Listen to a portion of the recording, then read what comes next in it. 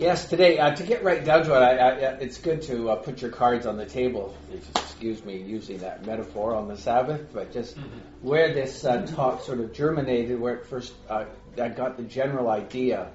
10 years ago or so, this book was published by Rowan Williams. More about him in a moment. Why Study the Past? I vaguely remember, I've read it, I thought thoroughly, I vaguely remember what's in this volume, I did read it. And then of late, I've read this wonderful, I think magisterial, I'm quoting from folks on the back of the books, you trust that kind of thing, magisterial, an instant classic, remarkable, from other philosophers, commenting on the great philosopher Alvin Plantinga's book, Knowledge and Christian Belief. This is a distillation of his book, Warranted Christian Belief, which I'm sure is a classic. It's just like a lot of things written by professional philosophers, a lot of it's unreadable, but it's apparently very profound. But this is a profound book, and I think I understood about something on every 10th page. So a book vaguely remembered, speaking to a book I sort of understood a bit of. I'm going to marry them today and sort of produce this kind of talk. So it's not too discouraging, but these are the sources I've been dealing with in putting together these notions, these thoughts today about, as it's called, why study the past. Just yesterday I don't even own a copy of an American dictionary, the American Standard or something. And I thought, oh, good, I'll get some help from a dictionary. Last minute, brilliant insight. And I just looked up past, and it said, that which is over. So I thought I'd start with that. The past, today we're studying that which is over. And at least it's thought to be over. Whether or not it's over is something that we'll talk about today. I hope we have a lot of time today for conversation about such a interesting but vast and endlessly discussable thing, the past. The former Archbishop of Canterbury, just mentioned Rowan Williams. He tells the story about, in this book, Ronald Knox, a Roman Catholic biblical scholar, I guess a couple of more generations back now, a big name in his day. Mr. Knox apparently was asked when he was a 4-year-old boy, when he was 4 years old, apparently he had trouble sleeping. And he was asked, what do you think about when you're awake in the middle of the night? And this 4-year-old fellow said, I think about the past. Said a 4-year-old. There you go. A strange answer indeed. It's safe to assume, says the Archbishop, that he is a bit unusual, and I think that's right.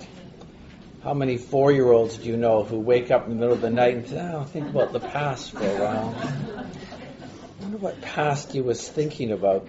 The past is always available for pondering, is at least the truth we can take away from that delightful anecdote. You can always think about it.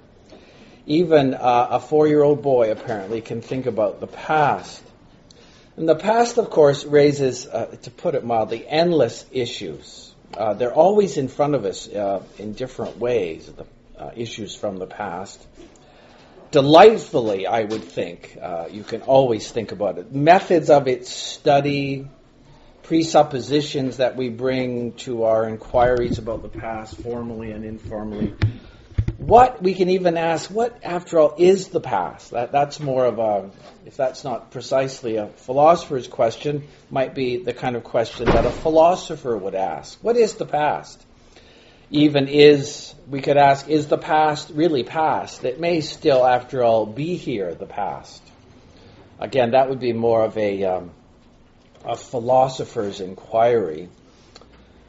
Speaking of the past, recently I heard, I think it was on the CBC, it must have been on the CBC, I heard an Oxford classicist. They're the folks who study antiquity. Mary Beard, her name. Wonderful person to hear her interviewed. A classicist of some note, apparently. And in the interview, she recounted a number of jokes, actually. And one of them I'm going to recount for you today. Again, here's a joke I'm going to tell you from antiquity. That's real past. Here follows then a joke, and I want to sort of introduce it appropriately, I hope appropriately. Paul in Rome or Paul in Corinth, just to emphasize this, might have heard this joke. This was told at the time of our Lord in Palestine, certainly in the Greco-Roman world. Paul may have heard this joke, for all we know. It may be dangerous to tell a joke in a learner's exchange introduction, but I will count on your patience and your courtesy. I've told this joke to a number of people in the past. Some have found it quite funny. Others, very intelligent people, just looked at me, evidently not quite getting it. So if you don't find this joke funny, or even if you don't get it, I'll ask you rather boldly, just pretend to laugh if you don't mind, And I will nod when the joke is over, if that helps. Sometimes, people, that's it, Then they laugh, it doesn't work. So here's a joke from the real past. This is from antiquity. Ms. Beard apparently is an expert on humor in the ancient world. It can be quite poignant and strange a bit, as you'd expect from such a different civilization. And yet they were human beings like us, and they, experienced the same world that we experience. A fellow walking along a street, let's say he's in Corinth, is staggered to see an old acquaintance. "I cannot believe it," he says. "Here you are. I heard that you were dead." Can't believe it. Here you are. The other fellow happily responds, obviously from his point of view, "Yes, well, here I am. I'm quite alive. I'm still quite here, as you can see, yes." Well, the first fellow responds, "Yes, I can see that. You are here. But I must say, and I do not mean in any way to give offense, but I must say that the friend who told me that you were dead is usually more reliable than you are." Thank you. Thank you for that laughter. That seemed quite sincere. The friend who told me you were dead is usually more reliable than you are. That's a strange joke. I wonder if Paul did hear that. Maybe some guy at Corinth told him that joke. The moral of the story, at least for our purpose today, is very obvious, isn't it? When deciding issues about the past, or even deciding not to decide things about the past, the big issue is probably who or what is a reliable source. Who are you going to trust about the past? Belief about things and trust are deeply implicated, aren't they? They inhere. What you believe and what you trust are kind of the same thing, I think. Again, you philosophers and ethicists and whatnot, you can tell me if that's kind of too loose a generalization or if that's just true. What you believe is deeply implicated, deeply connected with what you trust. Belief and trust go together. Last week we heard such a good word about Jonathan Edwards speaking about the past. We're always thinking about the past, aren't we? Jonathan Edwards, the great 18th century American, or he was a North American theologian. America wasn't America yet in his as a nation, his day. He believed in, as we heard last week, the supreme rule in us, if I may put it that way, the supreme rule in us of the affections. That's such a simple but a profound thought from Edwards. We think all the time, but the affections, the heart, the will, perhaps you can say our complete sensorium, the whole mystery that God created us to be in the world, shapes us in what we will assent to, what we will trust, what we will believe.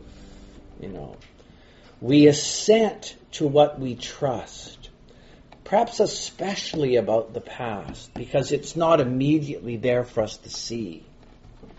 We have to trust someone's word about the past. Holy assent, to stay with Edwards for just a moment. Holy assent. This is what is so remarkable about Edwards, it seems to me. Holy assent, or holy affections. I wonder if I overread Edwards here, but some of his interpreters think this is what Edwards gets you to. Holy affections will begin to turn your belief into knowledge. And if you don't think that's profound, I don't think you've thought about it. We all have a million beliefs about a million things. But what amounts to knowledge? That's something quite unique. Now we see through a glass darkly, then face to face. That could almost become, I've got a lot of beliefs now, but someday it'll be knowledge. As the affections become holy, one's belief begins to turn ever so step by step from one degree of glory to another into knowledge. Real knowledge is, a philosopher will tell you, here's the past being addressed by a philosopher. Belief to become knowledge is a kind of miracle. It's that certainty, that immediacy of knowledge. We'll talk about that in a moment. Beliefs about right now, or beliefs about that very strange country called the past, or beliefs about the great things of the gospel, as Jonathan Edwards calls them, heavenly things, may indeed become knowledge if the affections love enough and are settled in what they love. Where is found that more reliable word is the story of life. It's the story of how we study the past. Whose word will I rely on? My friend's witness about things is usually more reliable than yours. So today, how is it with the past? And always, how is it with our affections as we grapple with things that we believe and love about the past? We don't just study the past, we end up loving something about it or hating something about it. The past is profound. It's a great subject to ponder the past. There's an introduction. Let's say a word of prayer before we get into the body of this. Lord, we thank you that you have given us this mystery of life itself, that we can live in the world and remember a past that you have given us as we live into a future. Help us to understand these things more, not as an end in themselves, but as a way of understanding and loving the gospel more and more in our lives. We ask this in the name of Jesus. Amen. It may, of course, be dangerous to study the past. You'll agree. People have been known to get stuck there in very strange ways. More specifically, of course, religious folks, that would be folks like you, all of you, kind of religious, you're in church on a Sunday. Often we get stalled in our favorite church times, I think we can safely say. This is a bit of Rowan Williams that I'm borrowing from here, but it's obvious stuff. Some Roman Catholics, I love Roman Catholics, they believe a kind of very good church existed in the Middle Ages. I'm more and more sympathetic to that myself as I get older, but I know it's open to much contention. Or the Church of the Fathers is often the norm for some. Some Protestants, again, are beginning to love the Fathers more than they used to. The Church of the Fathers can be very interesting, those first 5, 6, 7 centuries. Or, of course, more in our circles, if I may call it that, the 16th century Reformation Church achieved for some a great time of renewal in the gospel. I'm sure that's true itself. Apparently at St. John's, there's a specific date in the 16th century when a certain liturgy happened, and we're going to we're going to live at that moment in history for a while, apparently. In our time, and this is quite characteristic of our time, I think, the marginalized Christians are sometimes seen as the real best Christians, that they achieved a really great Christian form. I'm not sure if it's still happening out there right now. It shows how ill-informed I am about many things. Do you remember the Celtic Christian phenomena? When it was quite popular a few years back. Maybe it still is in some places. The harp sound, if you recall, the creation-loving. It's really schnurky of me to call them the elf Christians, but there they were. I wouldn't mind being an elf Christian. That'd be nice. Forms of Christianity have taken shape in the past, and the past reveals that.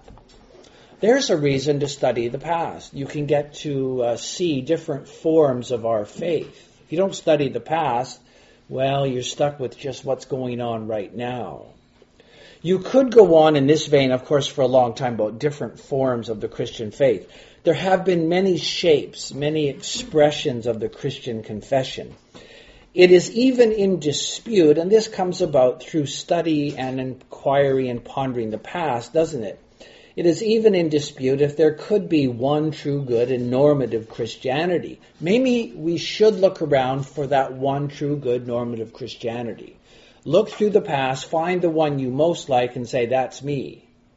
But other people will say, well, maybe there's different forms of it because the Spirit wants to shape and form different forms of Christianity.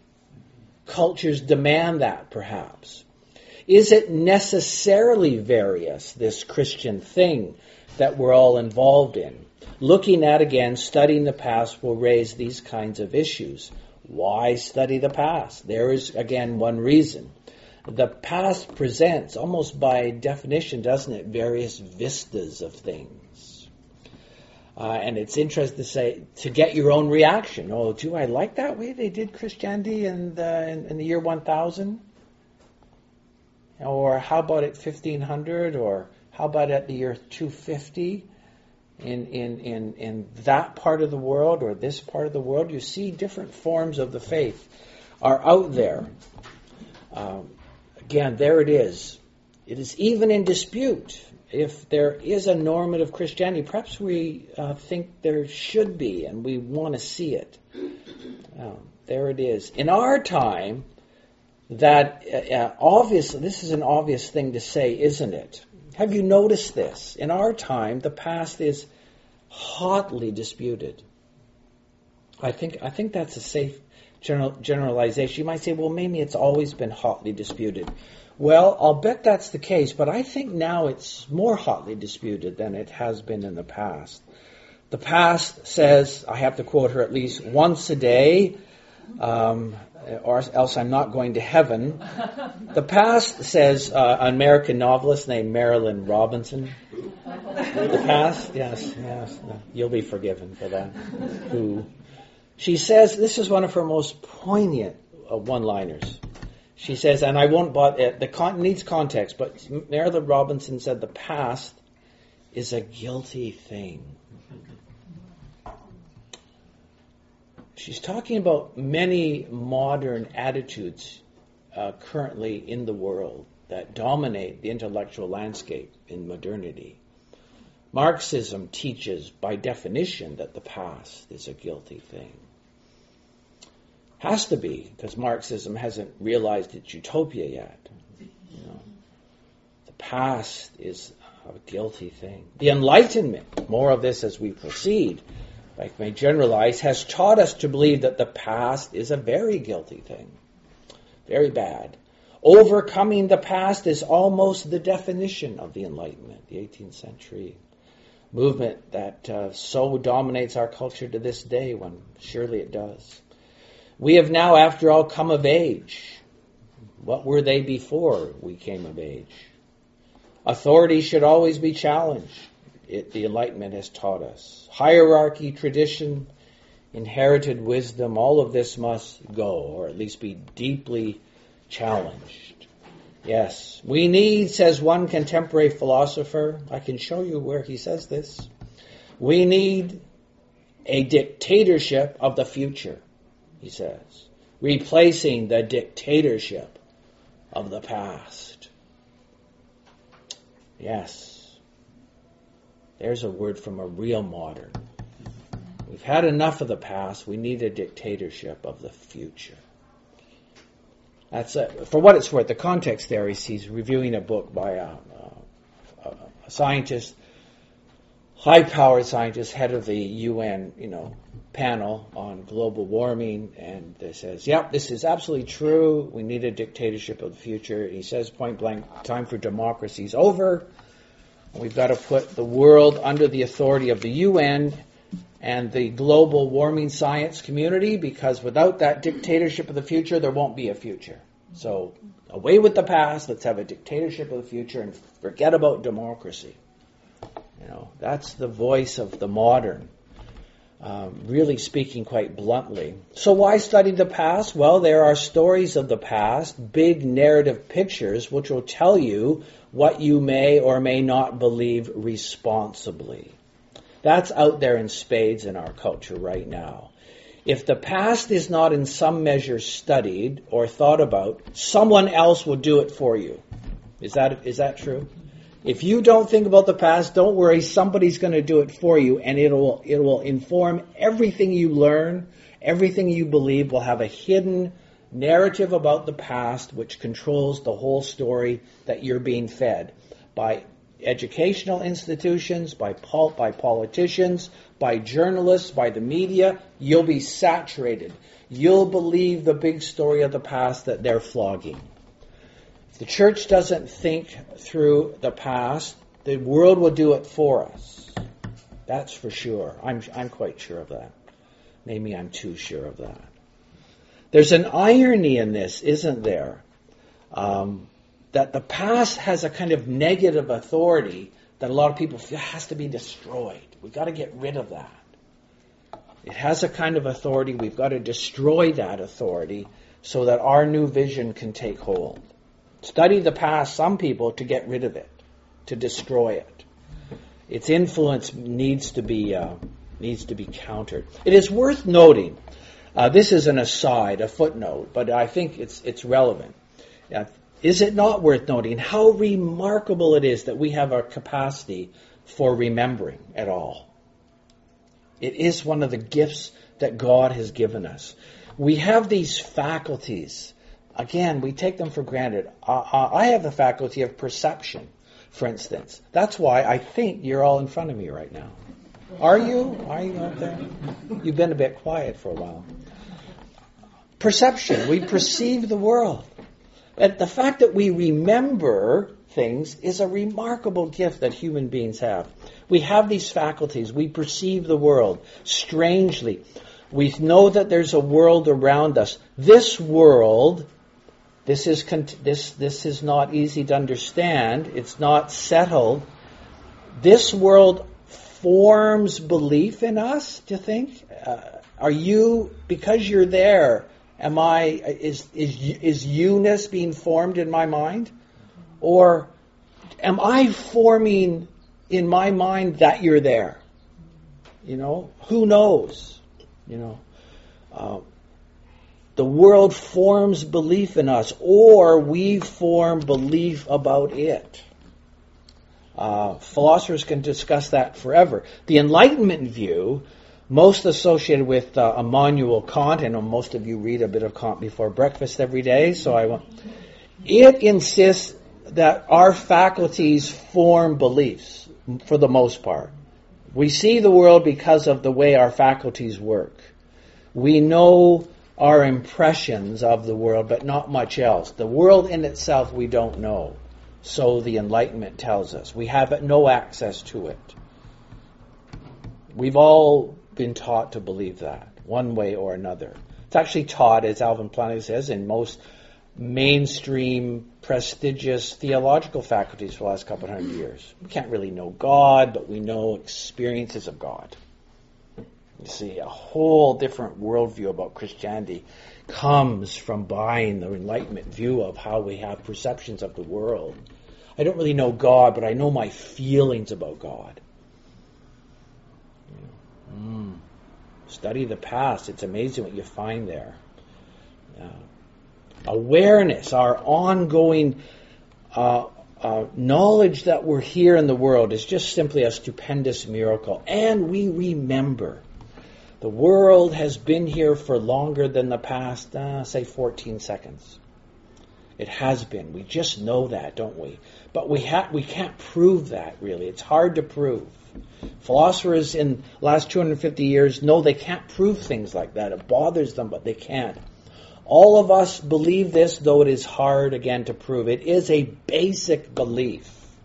It is foundational. It is believed, this is crucial, it is believed without evidence. Nor does it need evidence. We just know it's true. Evidentialism, one of the pillars of the Enlightenment, falters badly here. The modern world says you should only believe what you have evidence for. Well, that's a dubious proposition, but it's held by a lot of people. The past, a kind of living capacity to live in a continuous story. That's my definition of what the past is. Have you got one? I want, in the conversation time at the end, please give me yours. The past, this living capacity to live in a continuous story that we know comes from behind us, so to speak, is just a human given. By the way, is belief in God a given in your life, would you say? Is it just a given? A human given, it's just there. Is belief in God a given so that belief in God needs no evidence? Do beliefs about the past, all things in the past, need evidence? I don't know. St. Paul says things like, you will recall, things like, since the creation of the world, God's invisible qualities, His eternal power and divine nature have been clearly seen, being understood from what has been made. Paul there is evidently thinking about, consciously or unconsciously, he's echoing the psalmist, isn't he? The heavens are telling the glory of God. Bertrand Russell was once asked, what will you tell God about why you didn't believe in Him when you die? And Bertrand Russell answered quite boldly, not enough evidence, God. Not enough evidence. That's why I didn't believe in you. No evidence. You didn't provide me with any evidence. Not enough evidence, God. Not enough evidence. Is that not remarkable? There, in a nutshell, as they say, is the Enlightenment view of the world versus our faith. Give me evidence. Paul says the evidence is all around you. It's a given. You already know there's a God. And yet you go on saying, give me evidence. It's everywhere around you.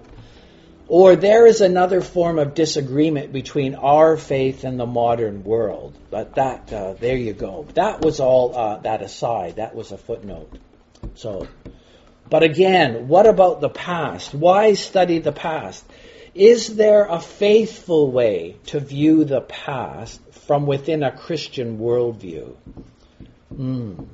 Is there evidence for the Christian claim that comes from the past, for instance?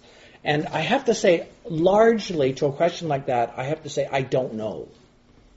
I don't quite know how to answer that question. It's a difficult one. Christians have to think that one through. Why study the past? For a start here, here's the kind of thing that study of the past in this regard will help us with, I think. The Bible is received by Christians as a divine gift, isn't it? All Christians share that belief. And a divine gift which records, among other things, of course, records a past. Sometimes this past will be referred to as, I find it somewhat helpful, I hope you do, the past, as recorded in the Bible, will be called salvation history.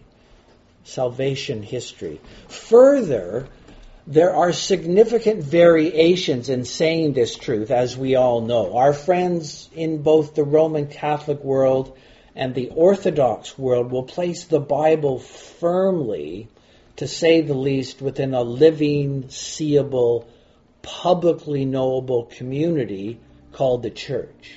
They will really emphasize that, won't they? Yes, we have the Bible as a gift from God, but it always lives within the interpreting community called the church, with its long tradition of interpreting the Bible. There's a Roman Catholic talking, right? That's an Orthodox person talking too. Yes, they always talk that way. This community, they believe, carries a kind of tradition authority livingly within it. So it's the Bible, church, tradition. There it is. There's the if we can say it, the Christian evidence.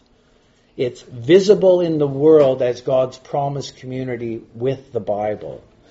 Our tradition, if I'm generalizing here and open to much contradiction in conversation when we get around to conversation, our tradition, Protestant it's usually called, the Anglican circles it's Low Church, or sometimes it's referred to by historians as the Anabaptist tradition, tends to see the Bible as utterly supreme and watches, if you will, as readerly communities work out their salvation in fear and trembling. We really prioritize the Bible, and we watch different teachers and different traditions of reading the Bible form often different kinds of communities. That's why in the 16th century, Europe started to split up into all sorts of confessional communities. Because the Bible had been let loose, and people began to say, here's what it says, and other people said, here's what it says over here. And the story of Protestantism has continued with this rich, wonderful variousness as the Bible speaks to people. And other Christians look on and say, no, there should be more of a unity of the church. But that's an endless 500-year-old conversation that will maybe end when the Lord returns. Why study the past?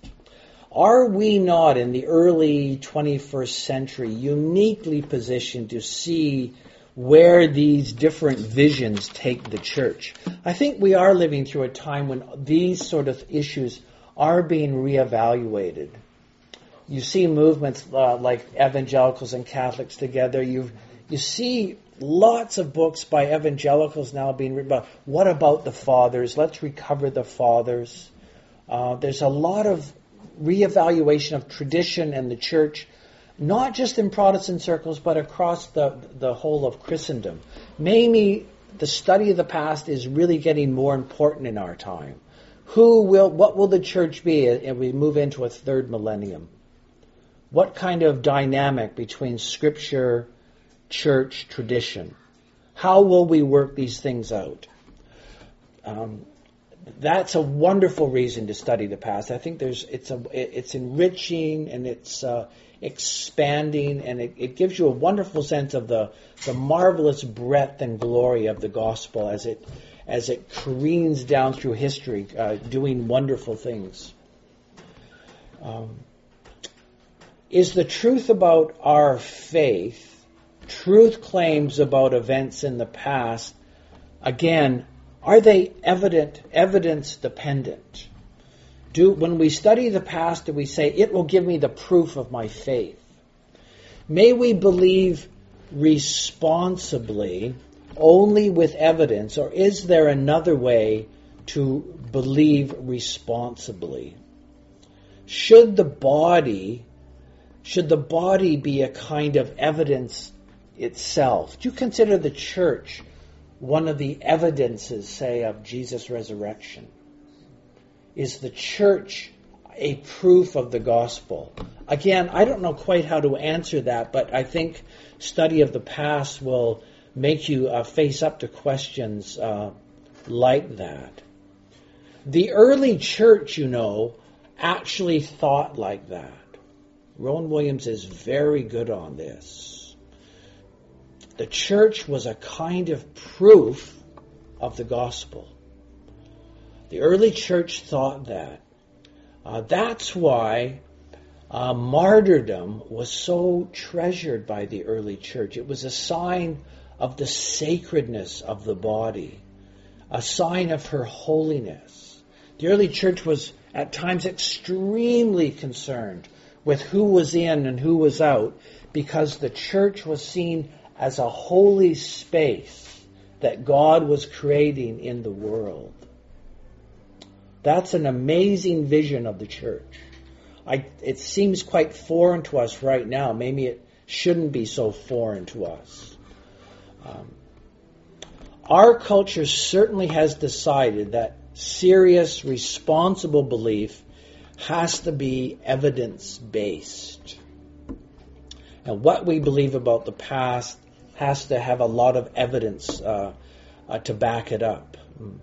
Anything you must believe must be in principle publicly knowable, is a deep conviction of our culture. It's so deep, it seems even strange to notice it. Well, of course, if you believe something, you should have evidence for it that's discussable with others.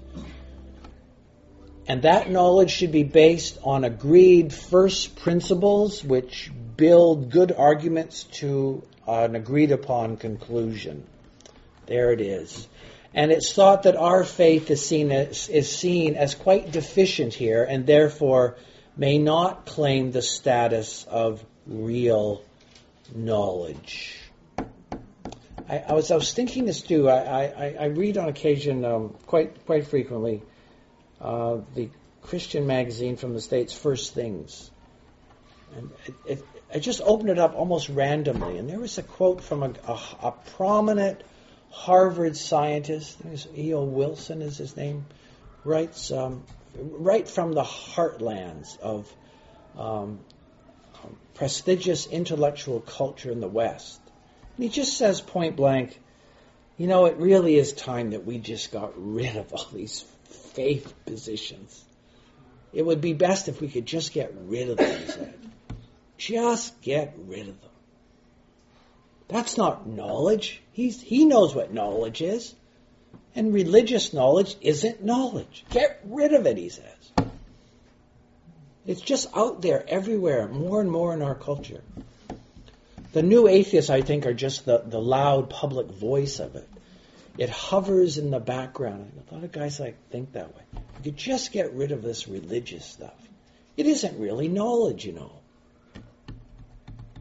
It's the noise of the past, the outdated past. We've grown out of that silliness. The past is a guilty thing. Let's just get rid of it.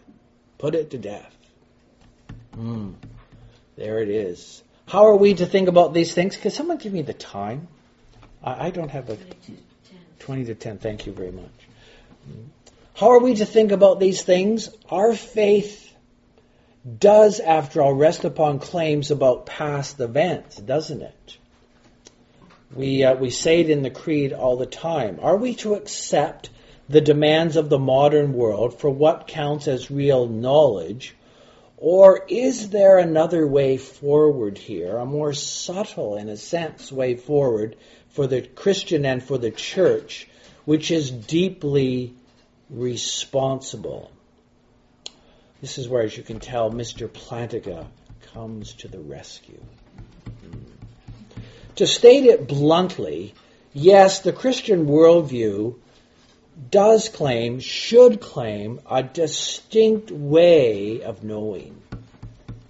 There is a distinct way of knowing that we should know more and more. I think as the past comes to haunt us and is used against us, we're going to have to sharpen up our defenses against this increasingly hostile world out there. The church, after all, is a witness to a unique presence in the world which appeared in Palestine in the first century. Everything we do here today at St. John's, Vancouver, is, if people pressed us over coffee, what are you about? We'd have to get around, strangely enough, we'd have to say, well, in Palestine, 2,000 years ago, back when they told really good jokes, want to hear one? There was this man named Jesus, and our community is formed around him. 2,000 years ago in Palestine. What kind of knowledge do you folks claim to have about some rabbi who lived 2,000 years ago in a place called Palestine? This witness contains a promise. Here is a crucial moment that, well, I guess the church will relearn. This witness contains a promise that it will, with power, form belief in persons. It is a form of perception, the gospel. So would argue Mr. Plantinga. And he's got heavy-duty authorities to quote on this. Precisely, not the witness, but the object to which it witnesses has power. Our witness doesn't have power, but the one we witness to has real power. He formed knowledge itself, our Lord. He's the Lord of knowledge. The Enlightenment doesn't know that, but he is. He formed how we know things, our Lord. He's really good at knowledge. He's even better than Immanuel Kant. And we have to learn that again. Our Lord is good at these things. The believer, says Aquinas, happily quoted by the Reformed philosopher Alvin Plantinga. The believer, again, says the medieval theologian, the believer has sufficient motive for believing, for he or she is moved by the authority of divine teaching, confirmed by, says Aquinas, the inward instigation of the divine invitation. There's real knowledge. There's real knowledge. The Heidelberg Catechism, likewise, says his word is true, is a deep-rooted assurance created in us by the Holy Spirit. There is a sense of the divine, says Calvin. There is a sense of the divine, an internal witness of the Spirit. An internal witness of the Spirit. This witness, this kind of witness, it could be multiplied, of course, through the Fathers, through the Middle Ages, through the Reformers, through Pietists later after the Reformation. This witness the church must recover in a deep gospel intelligence and learn how to say it again. How can we learn to say this again? Here's one way to try and say it. This is an example of saying it to people of a certain intellectual bent. The sensus divinitatis, that's Calvin's Latin that Mr. Plantinga wants to use, is a belief-producing faculty. Is a belief-producing faculty, or power, or mechanism, that under the right conditions produces belief that isn't evidentially based on other beliefs. See, that's Paul saying the heavens are telling, but Bertrand Russell says, show me the evidence. But no, there's a belief which isn't evidentially based on other beliefs. Belief in God doesn't need evidence. It's basic. On this model, isn't this fun to read this light, happy prose? On this model, our cognitive faculties have been designed and created by God. Do you believe that? Our cognitive faculties have been designed and created by God. Immanuel Kant didn't believe that, I think. The design plan, therefore, is a design plan in the literal and paradigmatic sense. It is a blueprint or plan for our ways of cognitive functioning. And it has been developed and instituted by a conscious, intelligent agent. The purpose, I'll end this soon, I promise. The purpose of the sensus divinitatis is to enable us to have true beliefs about God. Did you figure out that there's a God one day? The Bible says you didn't, in a sense. And when it functions properly, it ordinarily does produce true beliefs about God. These beliefs, therefore, can meet the conditions for warrant. You're warranted in believing in God, even at Harvard, I think. That's me, not Plantiga. When they do, if they are strong enough, then they constitute knowledge. I love that little phrase, if they are strong enough.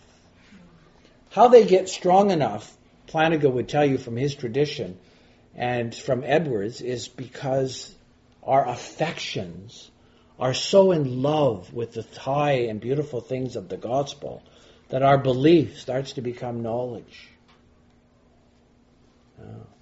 There it is. The alternative to this way of understanding knowledge, we're drawing to a close here, I promise. The alternative is simply to surrender to the Enlightenment project. For instance, Rudolf Bultmann did a full and complete surrender to the Enlightenment project. It's interesting to note, Bultmann is probably the most influential New Testament scholar of the 20th century. Enormously learned, enormously influential. His word would be small g godlike in the major places where clergy were trained in the Western world. He was it. Massively learned, undoubtedly. But unfortunately, every inch a modern man. He says, the historical method, he says, includes the presupposition that history is a unity in the sense of a closed continuum of effects in which individual events are connected by the succession of cause and effect. That's his way of saying, no supernatural mysteries in my worldview. I'm a philosophical materialist because the Enlightenment has taught me to be so. So the New Testament is studied professionally by the people who train clergy as if none of its truth claims could possibly be true. And we wonder why liberal churches abound in the Western world. Because the clergy there, the bishops, they were taught not to believe. They're children of the Enlightenment. A wonderful thing about a man like Plantiga has a world-class intellect. See, he goes right to the heart of that and blows it up. God created our faculties. God knows how knowledge works, and Christians should not be ashamed to make that confession. No, God knows how knowledge works. When you see this truth, you realize that the New Testament witness is, as Richard Bauckham says, a novum, N-O-V-U-M, and they use the Latin term. It's a unique witness to a Jesus who stands in absolute glory and majesty above all others. That's obviously what the New Testament says about Jesus. Mr. Bultmann, you see, has decided beforehand, as a child of the Enlightenment project, that that cannot be true. There are no such people, says Mr. Bultmann, says the Enlightenment project. But the New Testament says that's who Jesus is. And to live in the epistemological environment called the church, a place where knowledge happens in a certain way, is simply to bow the knee and say, I agree, I submit to the apostolic witness to Jesus. Yes, there's what it's come to in our time. This is being decided all around us right now, I think. How to think about the past, what kind of authority it might have, how belief is formed in people without reference to the past or with reference to the past. All of this is being asked again in our time, and it's working itself out in our lives directly and indirectly. There it is. There's the battle we're in right now as I draw to a close. I wonder if the well-known fury and abusiveness of the new atheists, to say nothing of an older atheist, much more intelligent than the newer atheists, I think, a man like Nietzsche, who has had a gift for abuse like no other. It's not difficult to discern perhaps why they're like that so frequently. Mr. Plantinga, and I learned this from him, I should have learned it earlier, but from him I see it so clearly now. Mr. Plantinga emphasizes so strongly, atheism is a form of wish fulfillment. Freud was no fool. He had it just upside down. He thought that belief in God is wish fulfillment.